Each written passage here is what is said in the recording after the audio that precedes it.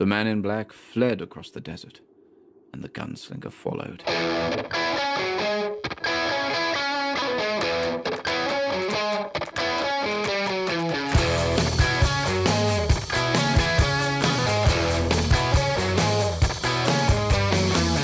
Know you say you've been hurt real bad before, so you dig in your heels if you feel that pull.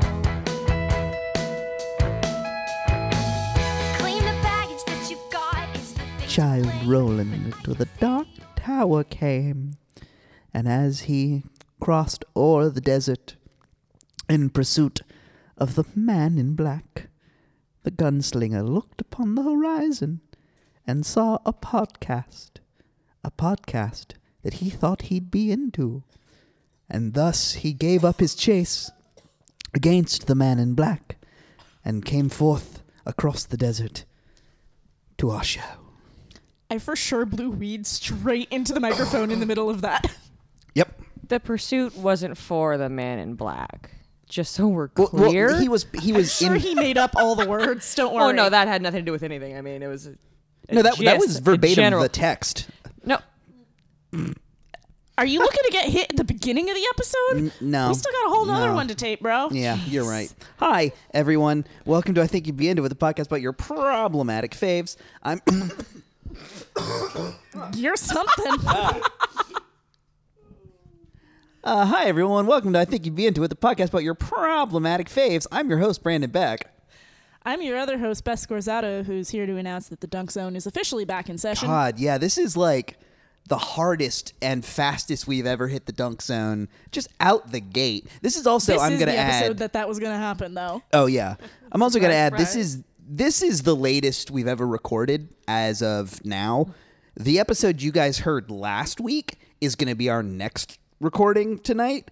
I have no fucking clue how loopy we're going to sound because it's like Well, we got 10 pizza. True, but it's 10:11 now and it'll be we're like all in our 30s, so that's late. yeah. So yeah, anyway, this is the show where we, do the thing. Our guest, why don't you introduce her? Welcome back, Jessica Jem. hi, hello. You Hi. heard Oh, her yeah, 2 weeks ago. You're right. Sure did. You're right. She was here for the episode that I Sure wasn't did. here. That was a good episode. You guys did a good job. Was it? Yeah, that was. Oh, that's good. I had to listen to it a few times to edit it. And It came out today. Today's Monday. Yeah. We're recording it on the day it came out. yeah, the episode with Hoots. It was a long day, man. I don't know what fucking day it is. Yeah, we're all A long ass day. we're all in the midst of like production jobs right now. Which, if you've never worked in production, it means it's all you do. And so we're just all. Okay, yeah. You work at an office. I load trucks. Calm down. Anyway, we're here those today stacks to of paper talk. are very heavy. Reams of paper that'll wear out your fingers. My fingers are delicate.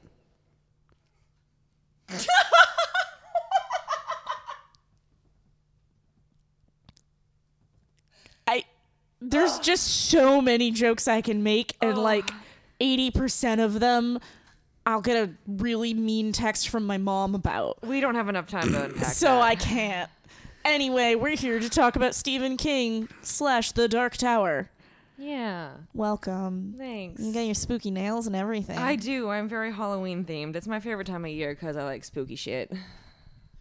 I was listening to another podcast today, and an ad for reading glasses, maybe that's on Max Fun. I don't know. They were talking about how like a really easy way to sell them a book is just to be like, "Yo, it's gonna be the most messed up shit you ever read," and they're like, "Great, give it to me, straight into my veins." Yeah, but what kind of scale is that? Because I read some fucked up shit by Stephen King. I mean, shit that I've had to like put down the book and walk away for like a day, where I'm like, well, it's enough reading for one day for me.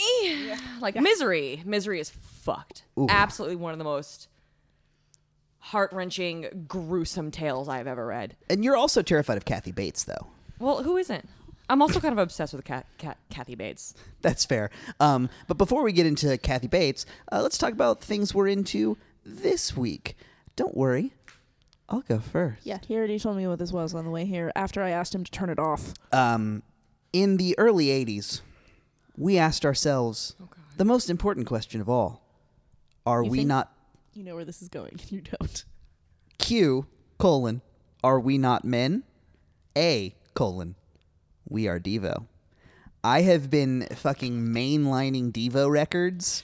No, not even Devo records, Devo Record, that first one, for like 2 weeks now.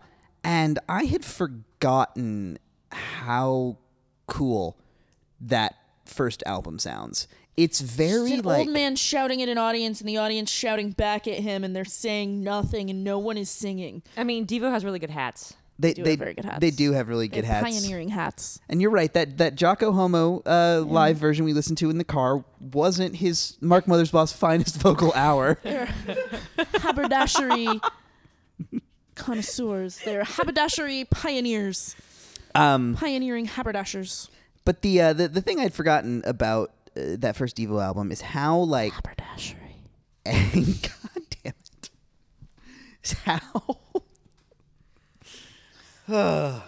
is how like angular it is. Like it's got this. So are their hats. I'm trying to talk about how much I love Devo. I know. I'm trying to stop you. I'm just saying, go listen to that first record. It's very good. It was produced by Eno and David Bowie a little bit, and there's some like really good guitar on it, and there's some really like the lyrics are all kind of whatever. It's the whole concept of Devo is that It's the most fucking the whole concept of Devo broad statement I've ever heard about Devo. Okay, I'm not coming to a Devo song for the lyrics. I'm coming to a Devo song for like, saw wave synthesizers and like weird industrial covers of Rolling Stones songs. And I found out that the first record was recorded in Just Berlin. listen to Oingo Boingo.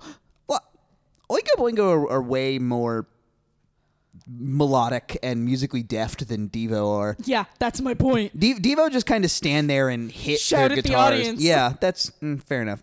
Oingo Boingo is basically Is just Danny talented. Elfman doing runs up marimba all night.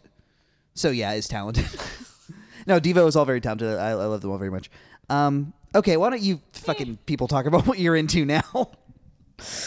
see how it feels. The Dunk Zone. Welcome to the Dunk Zone. I feel like I Dunk Zone.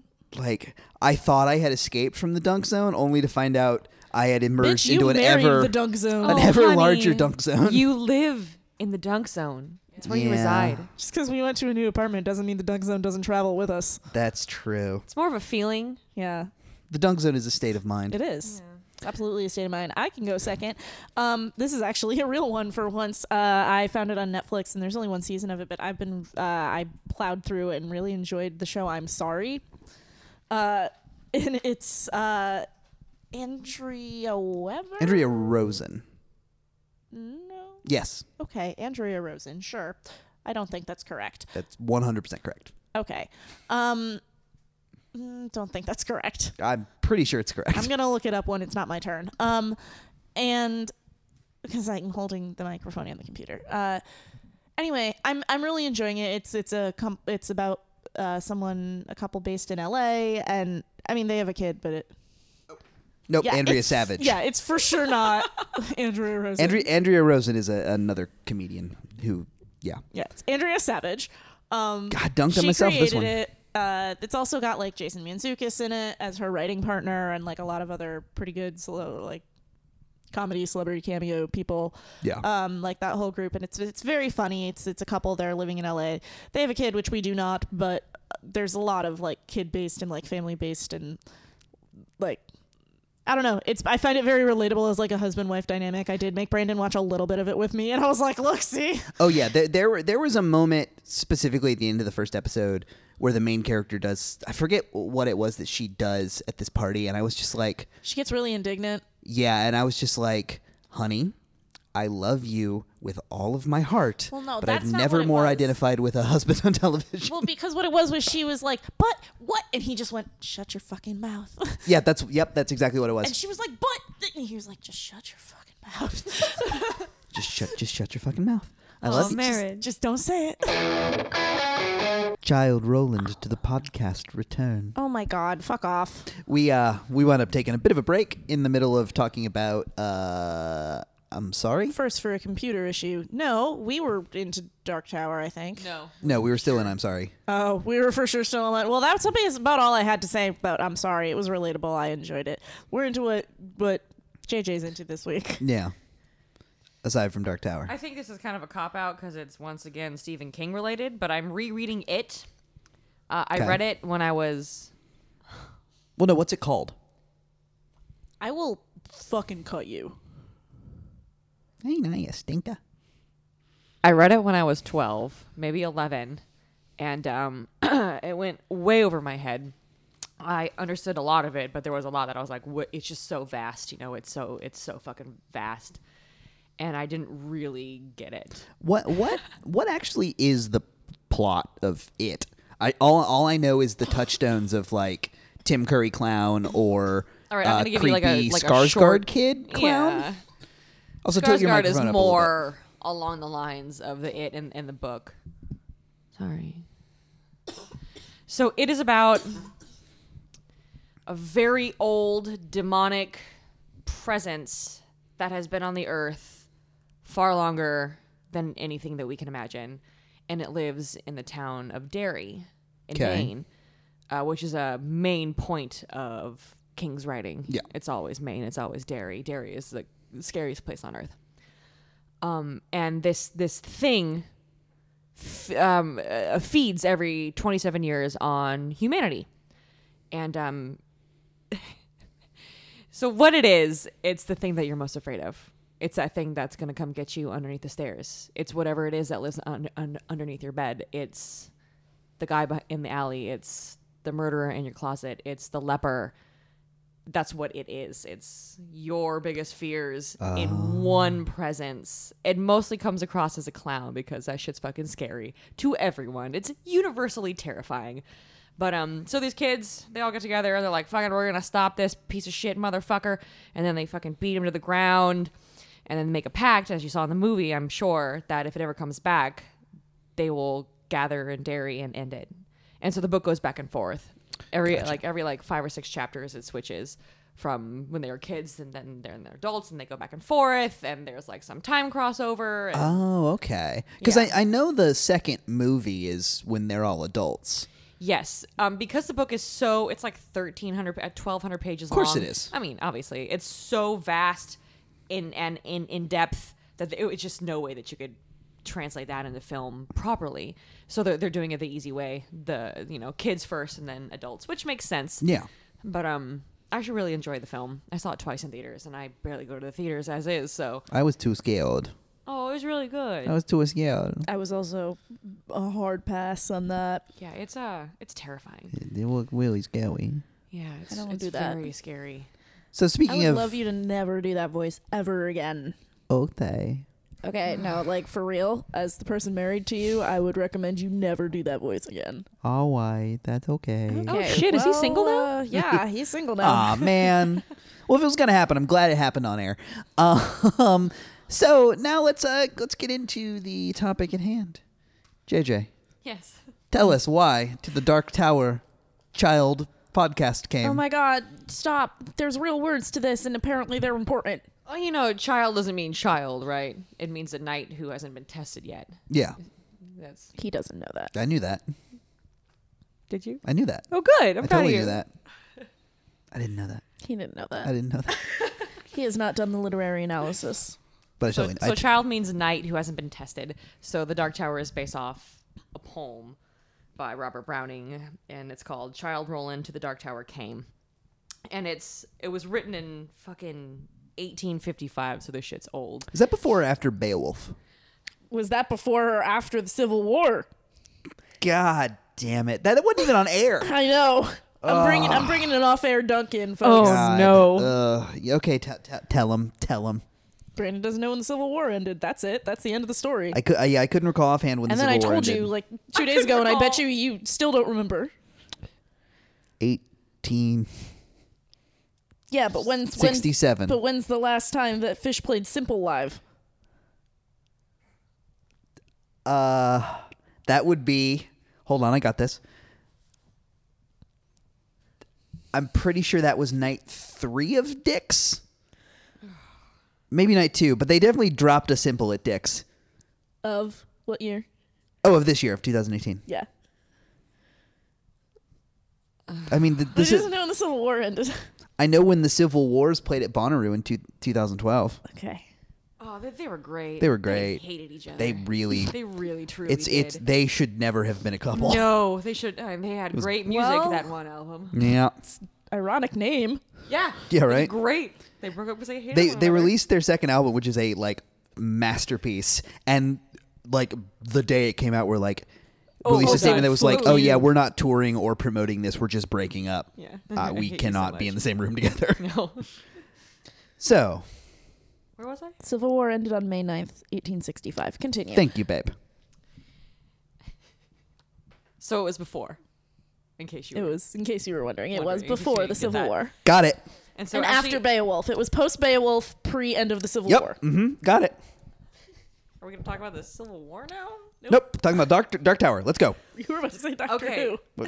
You Doctor Who, Dark Tower, whatever. I don't care. We'll talk about Jodie Whittaker. We'll talk about Matthew McConaughey. I don't care. Let's go. Well, actually, Oh, um, don't start with Matthew Doctor McConaughey. She Who's can't 20th get that angry anniversary special, The Five Doctors, takes much imagery and several key phrases from this poem. So if we're gonna, I mean, anything can be tied into this. I mean, it's That's true. Truly, this poem has inspired 10s, 20s, 30s, 70s, 100s. soon. Hundreds poems. Hundreds works. It's so this isn't. Let's start over here. It's a good poem. Is a good poem. Stephen King likes it, and then he wrote a lot of shit about Maine is based good around poem. Is good poem. You read. It's very long. it. It's time. It's time. It's a good time. It's a me, Stephen King. It's a story of a little boys. They meet a clown. They run around and then they eat a mushroom and they get big and they stomp on the clown and There's get gold one girl. coins. There's one girl. There's a girl. There's she- a token girl. There's also a.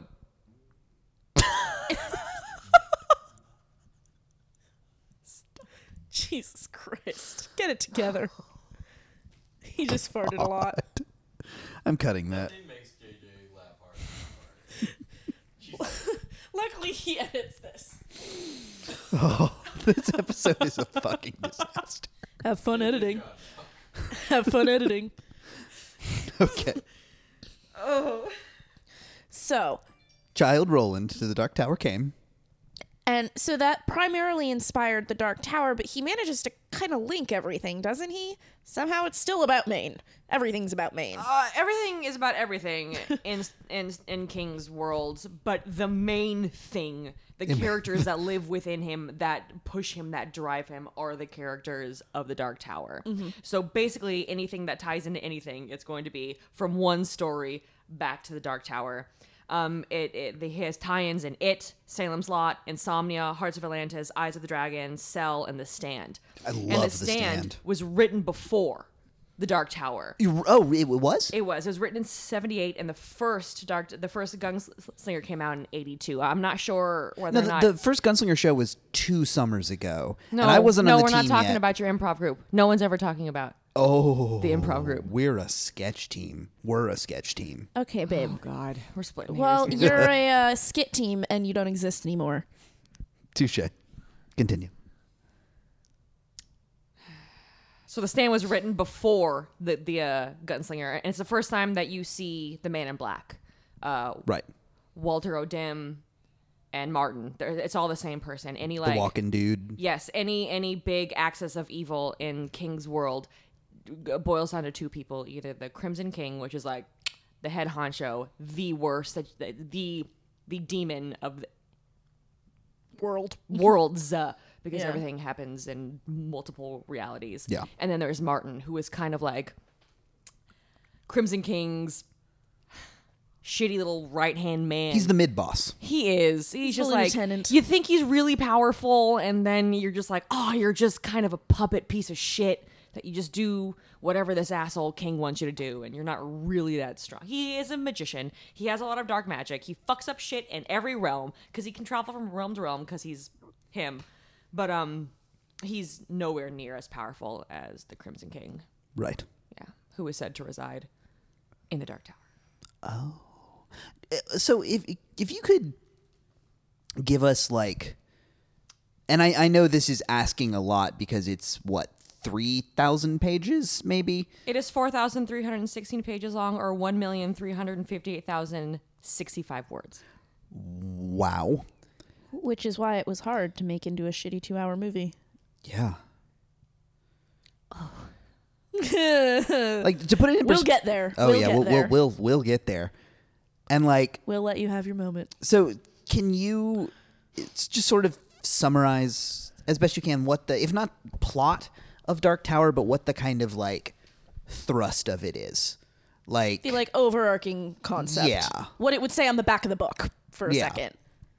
The back of a 5,000-page book. No, but Okay, like hold on. Let me hold on. I'm saying like the base premise, the setup. What is the setup of Yeah. Dark Tower? Not the whole plot, but what is the initial setup? What is Act 1 of the Dark Tower? Act 1 of the Dark Tower is Roland, the gunslinger, and he is traveling across an endless desert, and he's searching for the Man in Black. You're not really sure of his motives yet. You have no idea what he's doing or why he's doing it.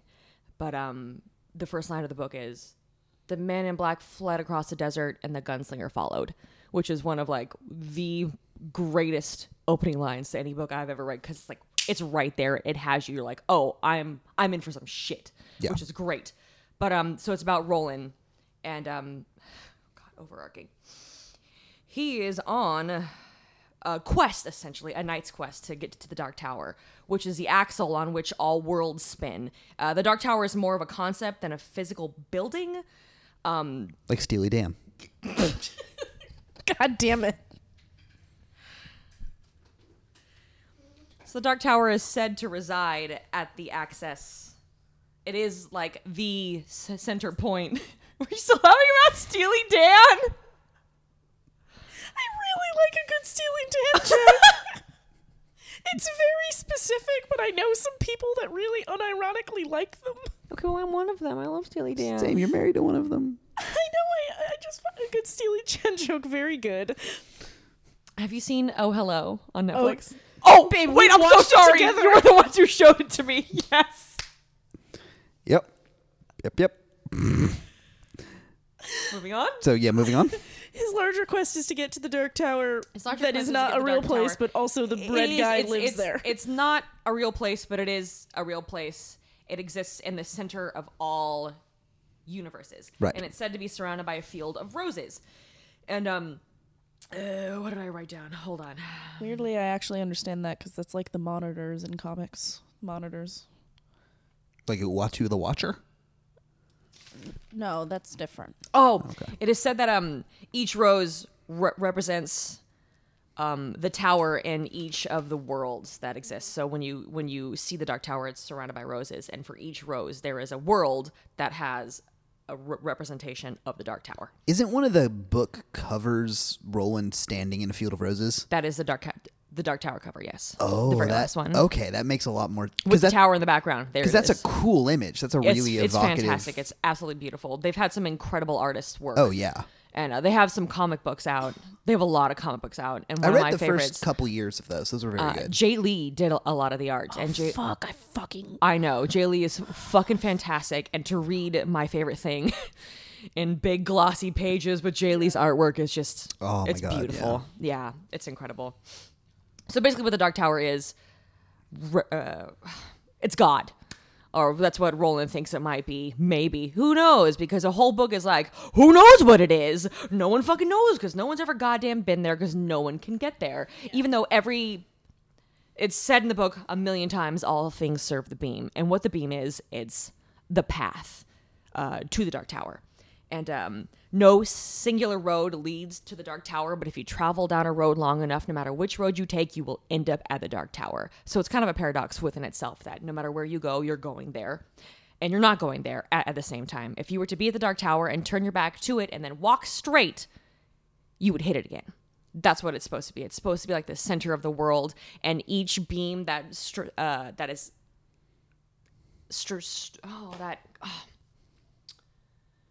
each beam, Striating? no, kind of. Each beam that, Well, they'll just go like, "Pew!"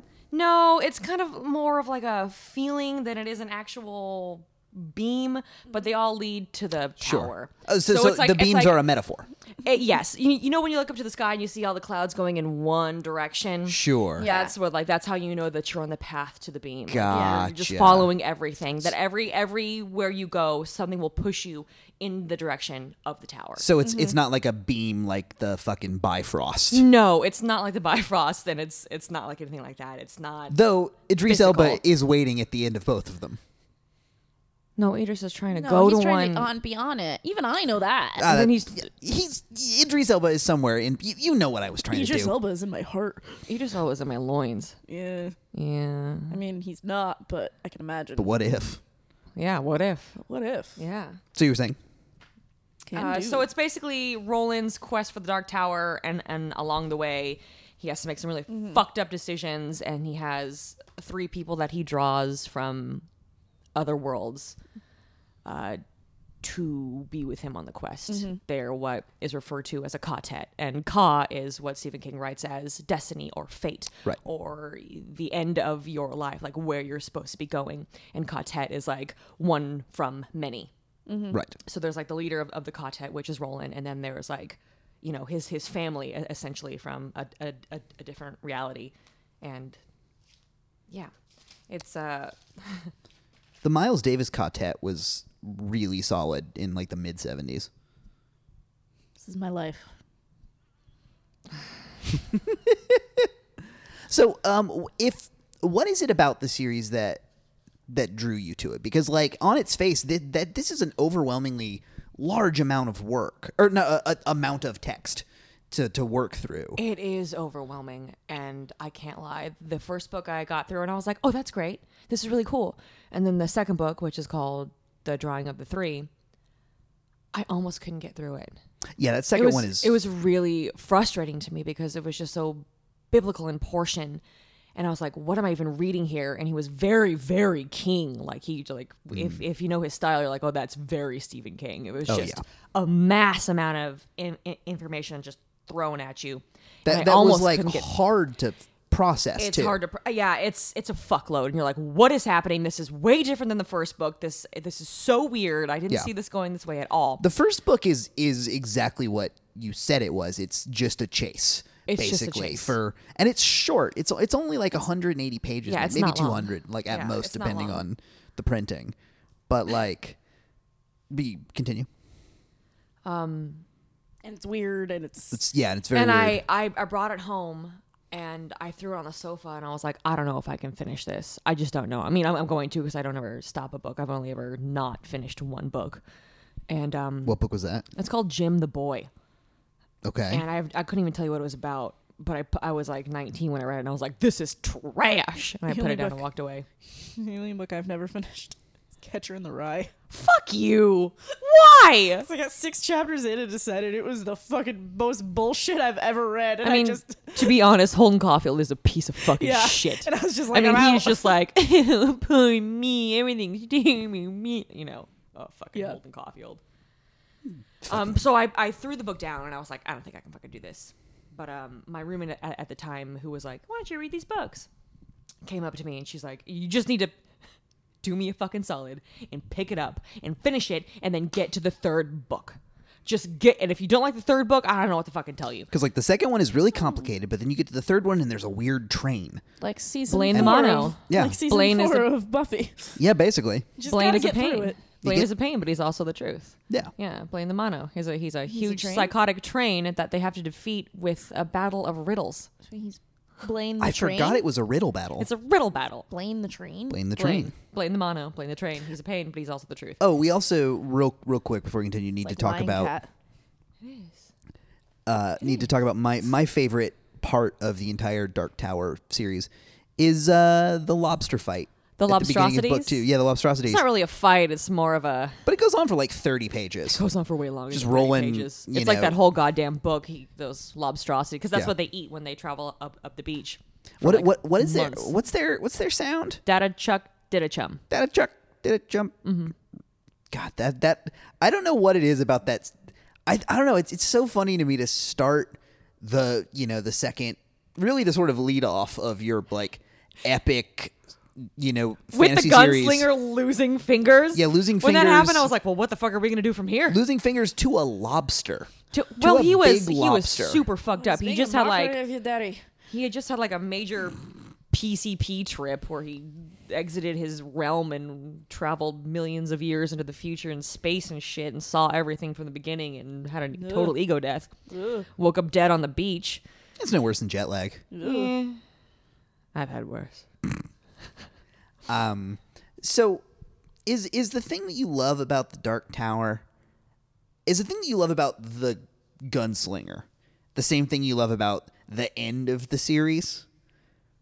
Like, because it seems like it changes pretty drastically and gets real weird and gets real out there. Is there like a part of it that you like the most, I guess? Like, is it the early kind of gritty thing? Is it like when it is just buck wild by the end? Is it when Stephen King himself shows up for a minute there? Considering it is so buck wild, what is it that kept you coming back even as it got weirder? Yeah. It got weirder, but it also started to make more sense because I really fell into the world Sure. of Roland. And if you kind of let yourself go to the characters and to the surroundings, the book not only makes sense, but it's like a lecture on humanity and about what we're capable of. And I guess just the overall feeling and sense that I get from the books is truly homecoming. It's a homecoming story, even though it might not be the home that you're looking for or the home that you want. You're going there anyway. And that's always really resonated very deeply with me because I've had a not a sense of home for quite some time now. Sure. So when I can read something as vast as this, and it's just about finding that sense of hominess, whether it's in a fucking forest or in a weird emerald tower, which happens, or, underground or in a bridge. Which happens. Yeah, well, there's a whole, they're in Kansas, but it's not like the real Kansas. So there's like a whole Wizard of Oz thing. Yeah. It's, Of course it's there neither is. here nor there, but Okay, let's talk about no. Stephen King. Oh. Just in general. We're not there yet. Some of it. He's a man of habits, I would say. In the way he writes. Yeah, for sure, absolutely. He has some tics. Yes. With the exception of The Gunslinger, I've never read a Stephen King book that didn't have an awesome ending, but then every Stephen King book has an awesome ending, but then goes on for about 40 to 50 more pages. It's like they wrote the perfect song and then they panicked. Yep. He really Joe Parrot himself. Okay, here's he did that in the Dark Tower series. So the Dark Tower series ends, and you're like, "Oh fuck yes, that was amazing!" And you turn the page, and he goes, "Now, dear reader, Well, that's what. Yeah, he has like a warning, right? if you're happy right now, don't continue reading. I beg of you to stop. Turn around. Let this end here. This is the happiest that you'll ever be. Please don't read on." And I was like, "Oh fuck you, man! I'm gonna read this shit." And then I did, and I was like. I threw the book across. It was just like, he really warned us. He's like, don't fucking keep reading. Don't do this to yourself. But at the same time, that's like saying, I know I'm wrong, but here. Yeah. So he warned you, but you still get fucked right in the face. What that says to me is those last 40 pages were a contract dispute that his editor lost. No, I think he's just a fucking I mean, I douchebag think who so likes to too, fuck with his but- readers. I mean, I love him dearly, but he likes to fuck with us. Yeah. He sure does. I wish there would have been a warning at about page 1100 of The Stand that was like, "Hey, the bomb's gone off, bad guy's dead, story's over. You're going to be really bored for the next 40 pages as Stu breaks a leg and hobbles through the snow endlessly." So here's the funny thing. If that was on film, you would watch it for 40 fucking minutes. A guy just hobbling through the snow in real time, having a very tense moment. Now, see, I didn't like The Revenant though. I was just going to say, didn't Leo just make that film? Yeah, Leo Dio gave that a shot, and I didn't love But, it. But you're not wrong. You're not wrong in that You being enjoyed the beginning of No Country for Old Men. That's true. How is that any different? It's just Josh Brolin running through the desert. Josh Brolin. I'll watch him run anywhere. Oh, yeah. I'm not saying his butt wasn't nice. I'm just saying nothing happened. Some really bad CGI deer in that scene, too. I don't remember. I tuned that all out. I've blocked it out of my memory. What was the book that you were reading when I was here a couple weeks ago and you were like, this is the most confusing shit I've ever read and I love it, I think. It's called Doomakey. And I think that book was written in 1998, or maybe it was 2008. It's very different. I think it's no, I think it was 2008. 2008. That came out when we were in college. Yeah, I think it was 2008. It's very different. But I read it and it was fucking incredible. I loved every second of it. Could I tell you the arc of that story in the slightest? Please do. Absolutely not. So this guy, he owns a construction company, and then he gets in a really bad accident and he fucking loses his arm and he goes crazy and like has a lot of rage because he can't think of words anymore because his brain's all fucked up. So him and his wife split up, and then he's like, fuck this shit, and he moves to like this tiny little island just to like calm the fuck down. It's always a tiny little island. He's got to calm the fuck Maine. down. He's got to calm down. So he starts painting. He's a really, really good painter. He's like a one-armed painter. And then there's like his house down the way with this old woman who like has Alzheimer's, and there's this guy who got shot in the head at one point, and then he starts painting these weird things, and they start kind of coming to fruition, and he's like painting things that he wants to happen unknowingly. And then there's maybe a ghost ship and some sort of demon ghost babies. Yeah. And But only then maybe a ghost Maybe, ship. I don't there is know, a man. ghost ship. She, when I was here, she did throw the book across the room and went, God damn it, he connects everything. Yeah, that's true. He did connect a couple things. Okay, well, that sort of is the question I was getting at. Okay. You seem to often be just as mad at Stephen King as you are enthralled with him. Yeah. Why? I'm a glutton for punishment, but also his capability of telling a story is beyond any one person that I've ever witnessed. You need to be more like down the barrel of your microphone. His capability of storytelling is beyond anyone that I've ever witnessed. And I read books constantly. I always have a book in my hand. I've been reading like that since I was a child. And my favorite authors have been Wells, Dick, Atwood, China Miéville, and they all write these big, vast, Tolkien, these big, vast storylines. I mean, Jolkin, Tolkien. Roken. I laughed like 6 days of that. They all have these like huge worlds and stories, and I really like to get lost in like these things. And I've gotten lost with Tolkien. I've gotten lost with Miéville. I've gotten lost with Wells and Dick, but not like this. This is to the point where like when I'm reading a book, it actively affects my outside life. Sure. Which is incredible. Sometimes it's damning, but it's fucking incredible that I could be sitting at a bar having a drink with my friends, and all I'm thinking about is a book that I'm reading, because the story is so fucking real. He can make you feel an emotion better than any author I have ever read. He can write 6 words and you have to put the book down because you're like, I'm terrified, or I'm gonna fucking cry. Or I just read Insomnia, and there's like 3 pages where this guy is describing how his feelings in the like 20 minutes before his wife dies in the hospital. And he never uses the word sad or angry or disturbed or tore up. He never conveys emotion. He just conveys dealings in each room or each thought. And it's so incredibly vast. And you can read 2 pages and just be tore up for days about it because of how well he can make you feel something. And he's also not overly showy. What do you mean by that? Well, just like his prose isn't. It doesn't feel over. Not flowery. Yeah, it's not flowery. No, it's not flowery. He doesn't gild the lily very much. His just the way his writing style reminds me a little bit of Vonnegut in just how it's very matter of fact. It's very, this is what's happening. Yeah.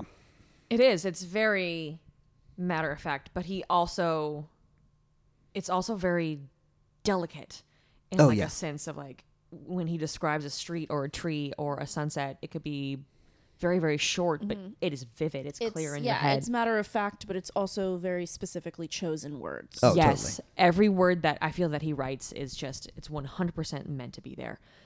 And I've never really felt that way with another person, Yeah. author anyway, where I was like, every word means something. Every word he's using to the fullest degree of what that word is capable of, and it's incredible. Yeah. I mean, and also when you were saying like, how is that possible? I mean, we all understand. Well, you've seen me be so excited. I'm angry. Oh yeah. Same thing. You're like, I love this, but I love this so much. I'm furious. Furious. But I've read the Dark Tower series. This will be my 4th time. It's always near me. I It's still always have to on me. read it. I told you I It's- would. I read books all the time, but I'm also constantly reading The Dark Tower. It will never cease to be in circulation in my life. Sure. And that's crazy to find a story that you connect with so deeply, that you feel so thoroughly, that you constantly want to read it, because you know what happens. Oh Yeah. Oh, you know. It's like, you find those films where you're like, I'm gonna watch this every day for the next 2 fucking years and be totally happy, Oh, totally. and that you get that home feeling when you see it or when you read it or when you watch it. And that's a feeling yeah. that is I have books like that. that's like beyond like an intellectual thing. Like it's just something that hits you in such a, not even visceral necessarily, but like it's just something that is so formulated to the way you want to, the type of stories you like or the type of thing you like. And when you find something like that, it really can just sort of knock you over. And like honestly, that Joe Pera episode is a really good example of that. Yeah, it is. Where he just finds his new favorite song, and it's all he talks about for the entirety of this show, and Yeah. it's like, and It's I think something that's that why you it's so live. affecting. Yeah, It's something that you live, and yeah, absolutely. I've lived this story. It has been in me. It's been alive in me for years now. And just like King has said, that Roland has lived in his heart and his mind forever. He's Yeah. always been there, and he always will be there. That's why every time he writes a book, there's always some little tiny tie-in. There's always something going back to Roland, always something going back to Midworld, and it just brings him right there, and it brings you right there. So when you have this background, all of his stories just kind of fit into this incredible, beautiful mosaic. yeah. Yeah. That's not really linear. No, I mean, you could probably. I'm sure you there's could- a timeline that someone on the internet there has is, made. But- I'm but sure that's there's not a the timeline, but it goal doesn't of it. necessarily have to be. Exactly. Which is fantastic. So I think I don't enjoy horror movies or horror stuff. So I think one of the reasons I never really looked into Dark Tower is because in my mind, like, Stephen King only writes like horror. Not true. And Definitely I not. gathered that as I got older, Yeah. especially because like I read a lot of like high fantasy and sci-fi and shit that's like terrifying and fucked This up. is but, high like, fantasy, sci-fi Yeah. meets Western. I mean, his biggest influence for Roland is Clint Eastwood in A Man with No Name. Oh, It's totally. the good, the bad, and the ugly. It's that, and it's also his obsession with King Arthur. Yeah. Because Roland is Yeah. a direct descendant of King Arthur. He's actually the 29th descendant. So Arthur was 29 generations before Roland. Right. So he's quote unquote the last in the line of the Eld. Oh. Yeah. I did know that one. I know Arthurian stuff. Yeah, Arthurian is good. What other Stephen King things do you enjoy? Because like I know you love all of it, but like if you had to pick like a favorite one or two other books or stories, I mean they shit. could be short stories, they could be whatever. I've read most of his short stories. They're all fantastic. Oh yeah, they're all so good. And But you know, one of the things he does when he has like his big like epic novels, like It or The Stand especially, there are like short stories built into them. Yes. Like The Wizard and Glass, which is the 4th book, is Roland telling a story of his childhood. right, I did know So that. it's in a story within a story, and it's huge, it's fast, and it is one of the most heartbreaking love stories I've ever read in my life. Damn. I wept for like 3 days. I put the book down and I was like, this is too much. Especially because the love interest of Roland has the same name of my mother. So like it was just another connection. I was just like, oh, knife in heart, knife in Sure. heart. Ugh. My favorite. Well, my favorite bit of Stephen King writing, just because it makes me laugh even thinking about it, is the very beginning of Under the Dome, which I didn't finish. I read maybe like a couple hundred pages of it. Yeah, it was fine. It's fine. But the first maybe 30 pages of it are when this invisible dome just appears over this tiny little town. And the first 30 pages are basically people just crashing into it in various different ways. Yeah. And it is so funny to me because it's often like there's one part where a woman is in a car that crashes into it. She's the only survivor. She gets out. She like crawls up the road to the hospital, and the people in the hospital are like, oh my God, like we can't do anything for here. Like we got to get her in an ambulance and take her to the other hospital. And then they get in the hospital, they get in the thing and just drive right into it too. And it's just, it felt like Stephen King writing a fucking Benny Hill scene for like 30 pages. But my favorite, my actual favorite Stephen King thing is it's the very beginning of book 2 of The Stand. Which is one novel, but it's divided into 3 books. Which is The Stand is about a plague that kills all but 5% of the world. The cats are all fine. Like, cats are always all fine. Yeah, Stephen loves his cats. Even if they're dead, they're gonna come back. And he's That's got true. a really good Church. corgi. that's true. He does. He does have a good corgi named Molly, the thing of evil. She's very good. Well, that's a good name. But it's at the beginning of book 2, after the virus has killed pretty much everybody.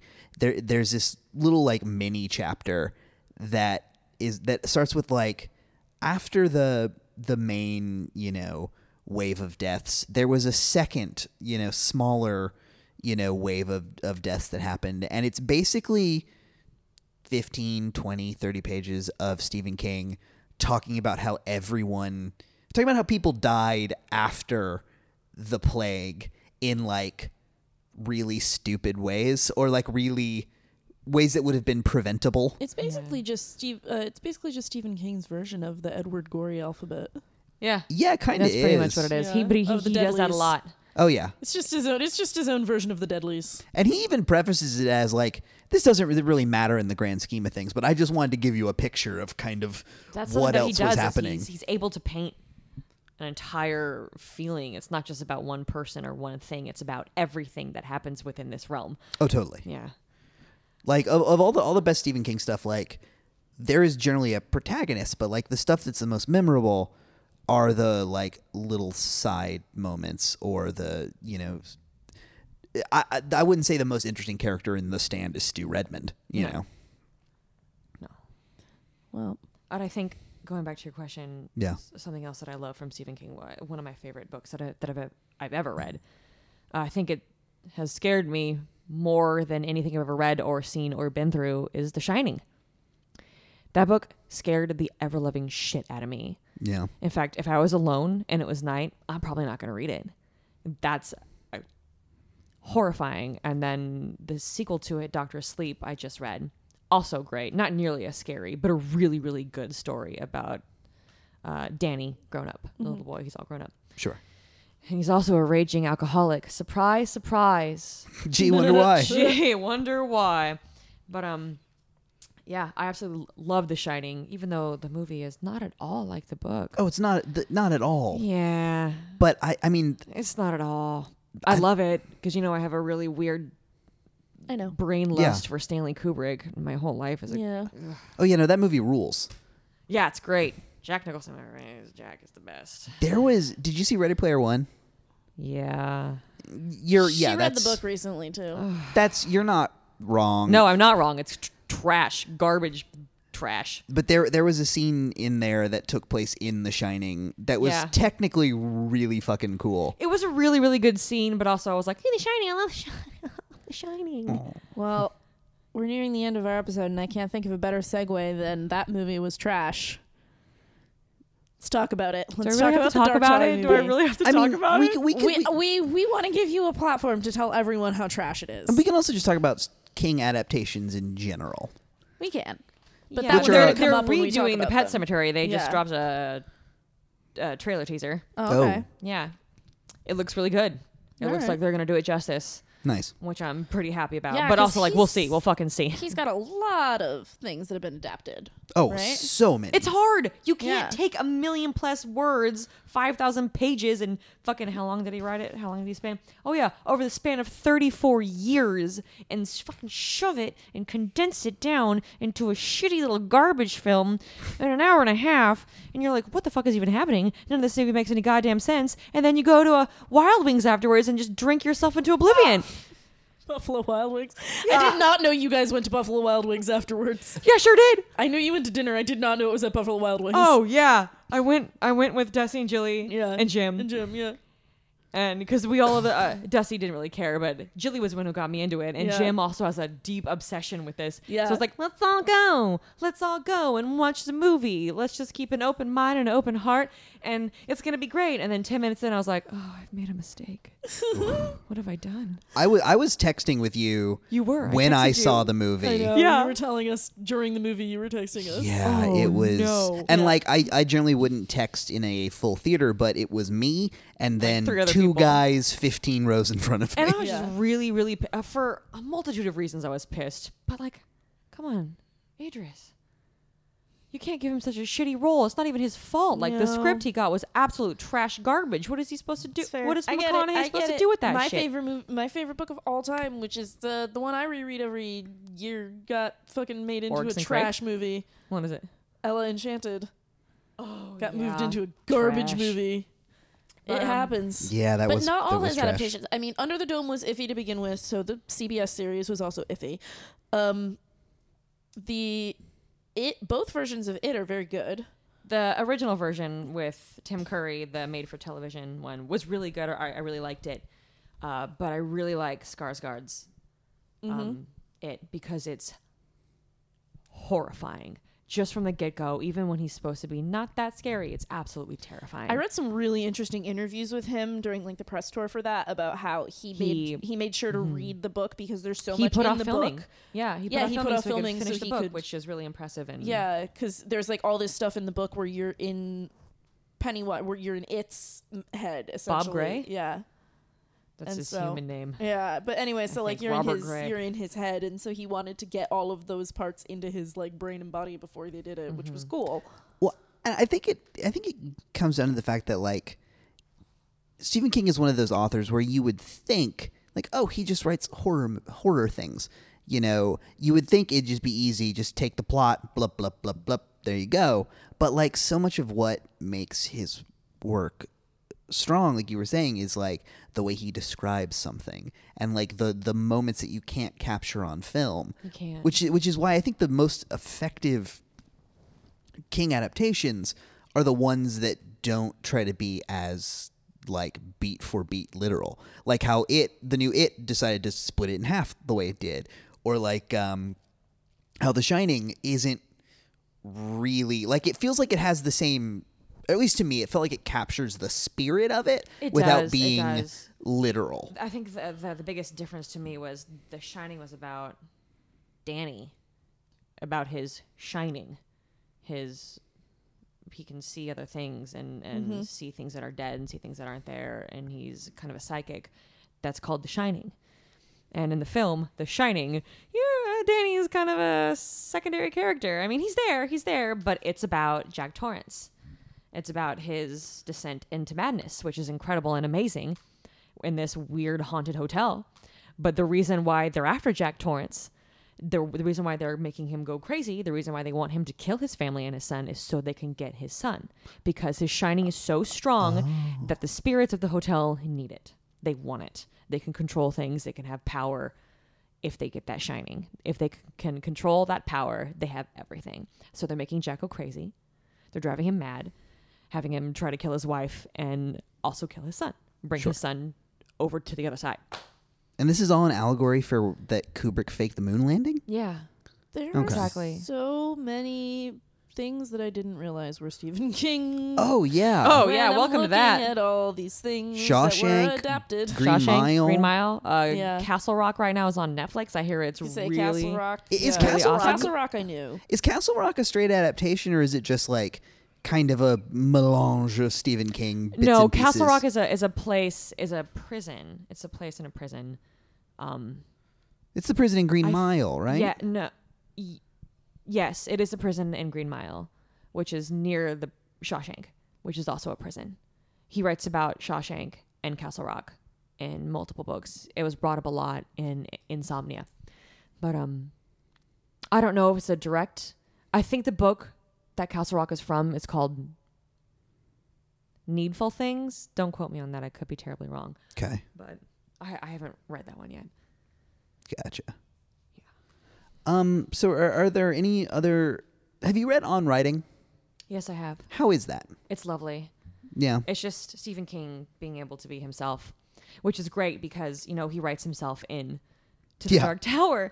And so many people have been like, oh my God, that's so narcissistic. How like, how can you... It's kind of funny. It's just him like jerking himself off. And I was like, wait till you get there. He writes himself as this like sniveling little coward, fearful man who's hopped up on pills and can't put the bottle down and doesn't know what to do, and he's just and then Roland comes in and fucking slaps the shit out of him because as it finds out, Stephen King's hand is the one that's writing.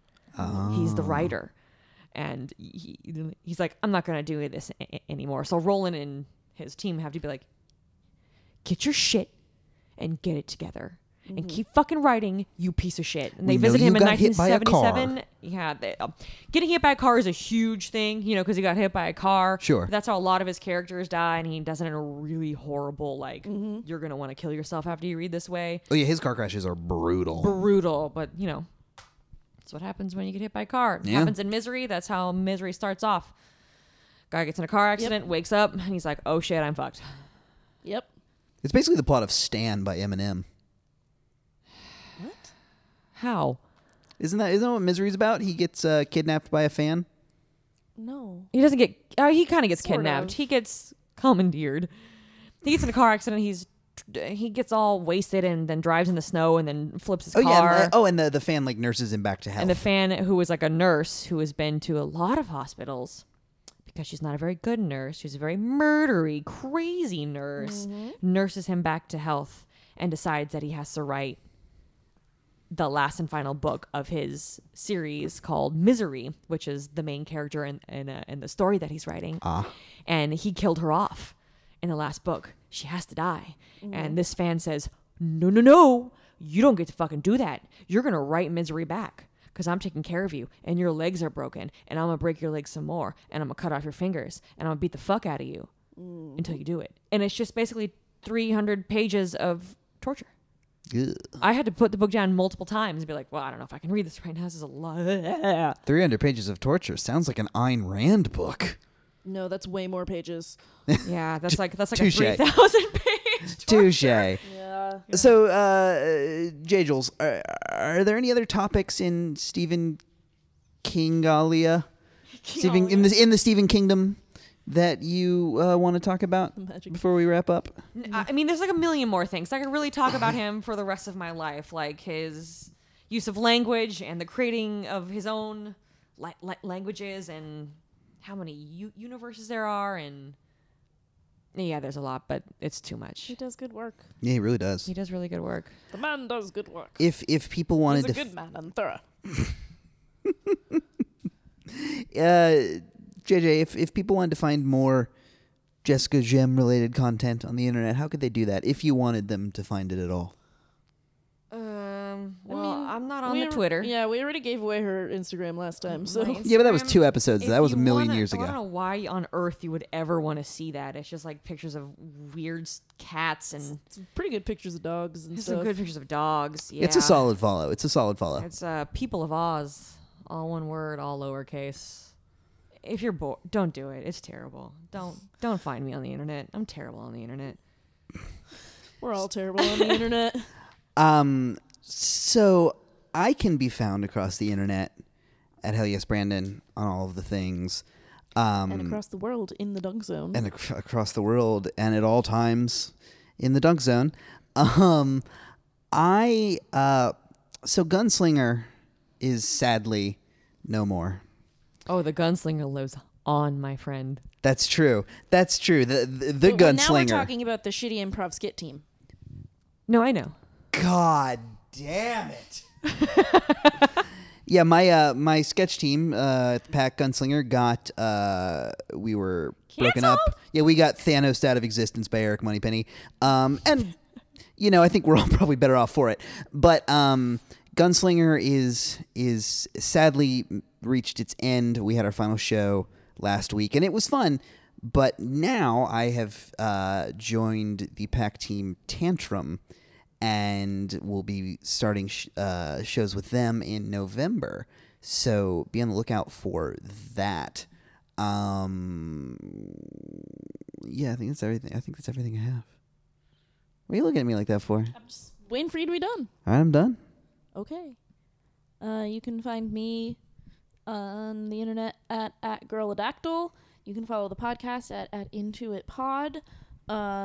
Or it's just a hashtag on Instagram. I didn't make it its own Instagram account. I just started doing it through mine, and this is where we live now. Yeah, I don't really have anything coming up, y'all. Or I don't know what I'm doing with my life. Let's not worry about it. Thank you, as always, to Kaylin West and Tiny Stills for the use of our theme song. Starting over is a lot like giving up off the album Falling is Like Flying. Ooh, don't you want to know? Okay, that wasn't the right Do you want to tune. know It how was the close, book ends? How what bookends? The Dark Tower. Should I ruin it for Actually, everyone? I kind of do. I know I'm never going to read it. Don't ruin it for everyone on the podcast. We'll Cut and then you okay, can tell no, them. here's what we'll do. We'll put it after the Oh yeah, we'll outro write a music. warning. We'll say, "Hey guys, here's a warning." Yeah, we'll end the show, and then at the end we will include you saying what the end of the All right. story is. So you ready? First off, podcast Cast of sub over. most sub Subover? over. Podcat? Podcast sub over. Do not proceed if you do want to know. Oh wait, I'm good. You wanted me to read it. I do. I want everyone to read it. Well, then cover your ears. Constant reader. I'm not gonna cover my ears. Whatever. We'll figure it out. Podcast over. Don't you wanna know that you don't have to be alone? When will you see you're only held down by strings? Don't you wanna know that you don't have to be alone? When will you see you're only held down by strings? Okay, well, this may or may not be true, but he never reaches the Dark Tower. It's a complete farce. His father was lying to him the whole time. He's just had like a major head trauma injury, I guess what it is. Anyway, he was kicked in the head by a horse when he was small. And so he's traveling all this way because his father didn't want him anymore because he kind of went, you know, after the horse kick. And he's like, you can't be here because I'm king and you make me look bad, so fuck off. And then he just had like a 45-year fever dream of the Dark Tower. None of this even happened. And that horse grew up to be Secretariat. So, BoJack Horseman.